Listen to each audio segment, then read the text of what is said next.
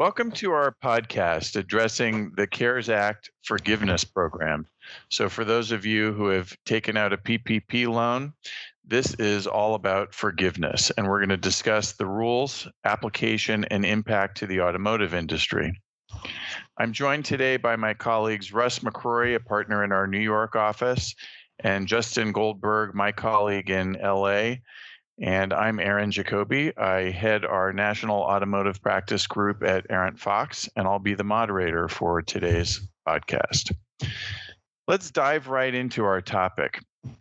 Gentlemen, we've been waiting for a long time for this application, and I know we've all been getting a lot of questions from our clients. So let's talk about where we are and what we do with all of this, and specifically the rules that we know about regarding forgiveness. And Justin, I'm going to start with you. First of all, welcome to the podcast. Thank you, Aaron. Pleasure to be here. You've been on our task force, Justin, for studying the CARES Act. And so I'm going to ask if you can give us an introduction and frame the context for our listeners today. Absolutely. The CARES Act came out in late March, and the PPP program launched in early April. And the SBA and Treasury were supposed to, pursuant to the CARES Act, release regulations regarding forgiveness within 30 days. That obviously did not happen. But on Friday, fortunately, they finally came out with the application for borrowers to apply for forgiveness with their lender. The application is about 11 pages long. It's very mechanical and detailed in the process to actually apply for forgiveness and the calculations that a borrower needs to make. However, it's pretty short on guidance, and there's not many new items in it. And mostly, and I think the worst part about it is there's no regulations to accompany it. There's no clarifying guidance. There were no additional FAQs published.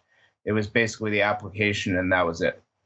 Got it. And so with the lack of regulations, I think that's been compounding the questions that all of our clients in the industry face.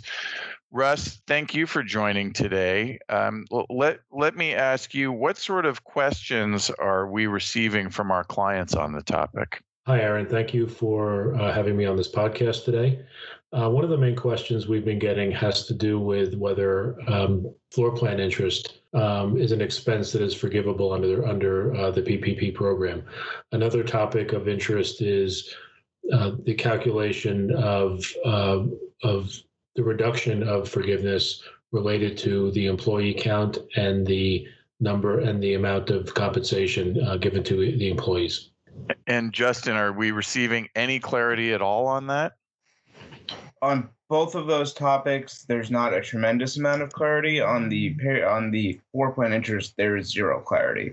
We have what was listed in the CARES Act, which was basically the definition of a covered mortgage obligation, that you could pay interest on a quote-unquote mortgage that was in place before February 15th, 2020. But there's no additional clarifying regulations or a deep explainer of what is a covered mortgage and what is not. The guidance we've been giving on whether a floor plan interest is counted or not is whether that specific instrument is classified as a mortgage, but there's no bright line rule. It really depends on every single different contract and security agreement. Yeah, Justin, the issue that I've been hearing, and I know we've talked about this, is that in the statute it talks about a covered mortgage obligation as a payment of interest on any business mortgage obligation on real or personal property, and it's the personal property language that has created the questions, and I think that really raises a twofold issue: is whether floor plan inventory interest would be personal property under that. Or even if it is covered, whether it is only limited to things like furniture, fixtures, and equipment that's used in the business, but is not inventory itself. Yeah, and I think that's a really great point. And I think that's the perfect, detailed, nuanced question that we've been waiting for the SBA to answer and that they have not answered. And they haven't answered within the 30 days, and they haven't answered yet. Is that right? Yep, in the application, in interim final rules that have been published, or in FAQs that have come out, this question has not been answered. Now, what about the time period covered for forgiveness? Russ, tell me, are dealers still having a lot of questions about that? Yes, Aaron. It's coming up in a couple of different contexts. One, for example, is what is the period you're looking at for your payroll calculations? What is your payroll schedule? For example, are you monthly? Are you biweekly? That also goes into the calculation. And that's creating some confusion as to how to do the calculations properly. And Justin, what are the rules there? At least the rules that we know about. In the CARES Act, a borrower has 56 days, 8 weeks after they get deposited their money in their account to have expenses that are incurred and paid in order to get forgiveness. The application actually adds a new covered period for payroll expenses, simply payroll costs, not rent, mortgage, or utilities. And this is the first pay period after a borrower gets their money. So if they're paid on June 8th, and if they get the money on June 8th and their next pay period is June 15th, the middle of the month, their 56-day period for payroll costs would start on June 15th and run from that date. This is completely new. I'm not saying anyone saw this coming. It does eliminate the difference between cash basis accounting and accrual basis accounting. It was meant to give borrowers flexibility and line up with their borrowers' different payroll schedules. And what about payroll costs in addition to the actual payroll? Payroll costs did not change. Payroll costs were the same as they were in the CARES Act. It's a very broad category that includes salary, wages, health and retirement benefits, payments for vacation. It did give some clarity onto when those payroll costs are actually incurred and when they are paid. So the application actually adds the incurred is when the employee earned it, and when it's paid is actually when you do an ACH or when you give out a check. So it provides a lot of clarity in that regard. And Russ, what are some questions coming up with, Justin mentioned accrual, cash reporting, accrued expenses. Are there questions coming up about any of those issues? Yes, Aaron, on that same topic, and there is some clarity that some dealers have been asking for, whether they can voluntarily prepay certain payroll expenses and whether that is covered under that accrual concept that Justin was just talking about. That's what I've been hearing as well. Justin, what's our position on that? Dealers should not prepay expenses. They should do their normal payroll operations, especially in light of this new alternative covered period, since no matter when they get their loan, their payroll cost period will start whenever their next normal payroll is. So they won't lose any money by getting their money at one date in the month and then having a payroll that occurs afterwards, especially due to the flexibility that's added for the last pay period. If a employee incurs expenses at the end of the period, but they're paid on day 65 as opposed to day 56 when the payroll the covered period ends, that amount is still counted as long as it's paid on that normal next pay date after the covered period ends. Moving on to a somewhat different, well, I guess entirely different topic, certification. There's certainly already a certification regarding need, and I know there's been a lot of discussion and writing that we've done about that. But there are other certifications that are part of this regarding your actual expenses submitted. Russ, tell me, what are the issues that dealers are considering with regard to certifications on these applications? The big one obviously is need, but the one right after that is the idea that 75% of the forgiveness amount has to be for payroll costs, meaning only 25% can be for non-payroll costs. And there's a question as to how that's properly calculated and how that plays into forgiveness overall. And Justin, can you talk about that? Yes, we were worried based on the FAQs and the interim final rules that came out that this 75% threshold would be a bright line test. Fortunately, and surprisingly, it is not. It's a very permissive standard under the application. It gives borrowers a lot of flexibility. There's essentially the only penalty is that your forgiveness will be reduced.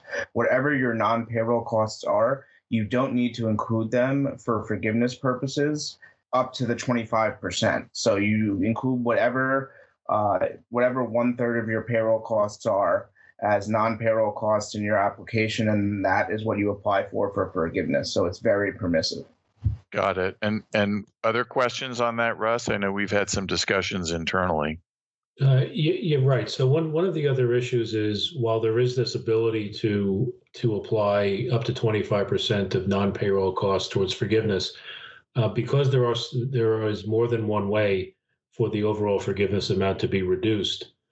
Should dealers really be focusing on trying to use as much of their forgiveness money for payroll and try to avoid using it for non-payroll costs? Absolutely. Dealers should work to pay as much of the PPP loan towards payroll as possible. It's the Paycheck Protection Program. The more you spend on payroll costs above and beyond the 75% cap, the easier it is to meet the forgiveness, the less you have to do any math regarding your non-payroll costs or potentially reduce them. Basically, the more you pay in payroll, the better. Justin, tell us about the cash cap on compensation. I know we've had a lot of questions on that.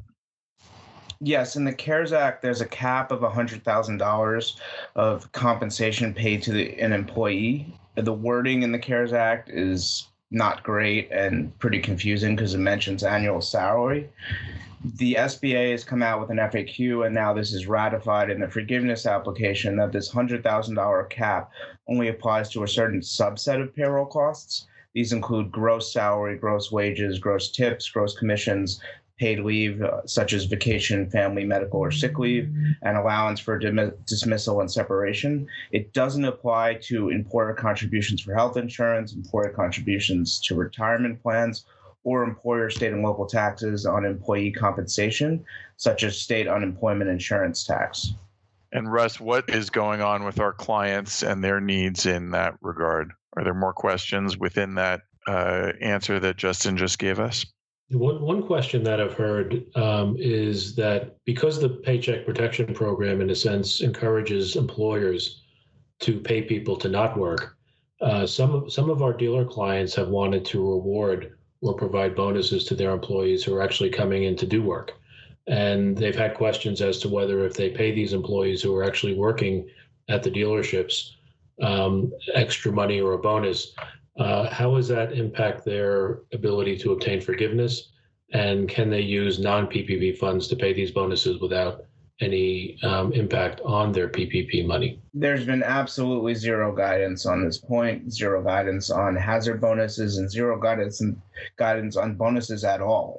Bonus is not even mentioned once in the entire forgiveness application, and it's not mentioned significantly in any way in any of the FAQs. So we're definitely waiting for more guidance to answer this question. And the overall tips we would give to borrowers is to do things as much as possible in the normal, ordinary course of business. And Justin, if funds totally outside of the PPP realm are used to pay bonuses, should dealers be concerned about that, or would that be a safe harbor? That's about as good of a safe harbor as you're going to get. Although I would not list those expenses in any way on your forgiveness application, as long as you're using non-PPP funds and not asking for forgiveness for those funds, then a dealer should be fine to do that. That's a very interesting point, and I know a lot of dealers have had those concerns. We've also heard a lot of issues about the full-time employee count and reduction exemptions. Justin, can you tell us about the count and those exemptions? Yes, the count is different than what everyone thought it was for the most part. The application makes clear that it's 40 hours per week per employee as opposed to the 30 hours that's in the Affordable Care Act, and that is mentioned in guidance for other Section 7A loans on the SBA's website. So this was a curveball that kind of came out of nowhere that we did not really see. And what about reduction exemptions? Those were actually expanded in the forgiveness application, which was a helpful bit of guidance. The SBA in FAQ 40 had expanded and stated that employees that were offered to be rehired and rejected their written offer would not be counted for the FTE reductions to forgiveness. They added employees that were fired for cause, who voluntarily resign or voluntarily request and receive lower hours, as long as those employees are not replaced during the forgiveness period, to the exemption from the forgiveness reduction. Russ, any thoughts from you? Right. I believe that answers a lot of the questions that I've been receiving along the lines of, because a lot of employees would be getting unemployment benefits with an additional kicker from the federal government under the recent legislation. They might actually be earning more money by being unemployed than they would if they were to go back to work. So if a dealer makes that such an employee an offer to be rehired or to come back and they say no, am I correct that the dealer would not be penalized in that scenario? The dealer would not be penalized, that's correct, but the employee may lose their unemployment insurance compensation. The FAQ makes that perfectly clear, and Secretary Mnuchin actually announced that and stated that employees who turn down offers to be rehired may and potentially will lose their unemployment benefits. And I think this raises an issue, which is maybe a theme that should be throughout this, is about documentation, is that when you do have these communications with employees, everything should be properly documented. The offers that have been made and any refusals to come back to work should also be documented. I think we've also all been carrying out that rallying cry: document, document, document. And for any dealers listening, please listen to that.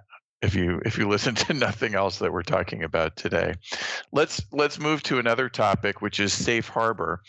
What are the rules for rehire and restoration of salary exemption? The rule in this regard is very simple: just rehire people or restore their salary for Q1 pre-COVID by June 30th, 2020. If you do that, you are fine. The forgiveness application makes that clear. It does not add any strings to that. It makes it easy to document, and that's kind of the bright line rule.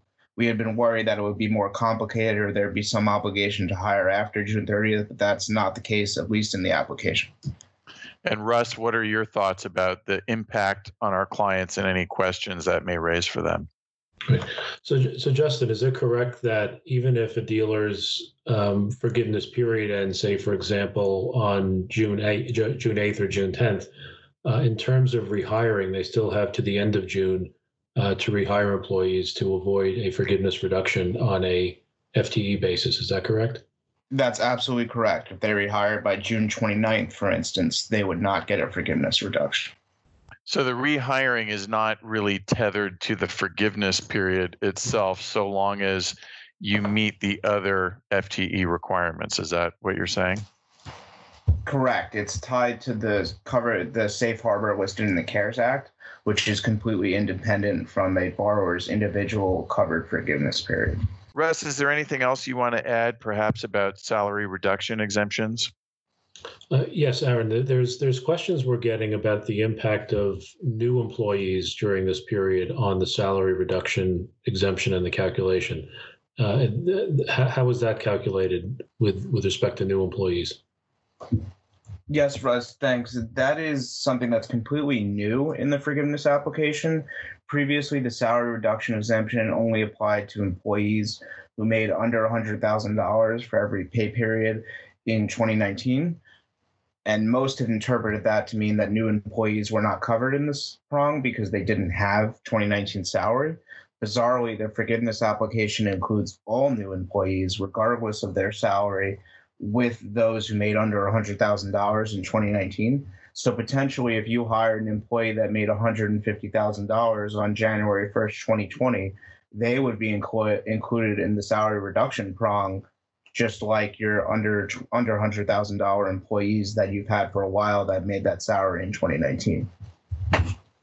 So a new hire after January 1st, 2020, if that person is either reduced in salary or terminated, could affect forgiveness. Is that correct?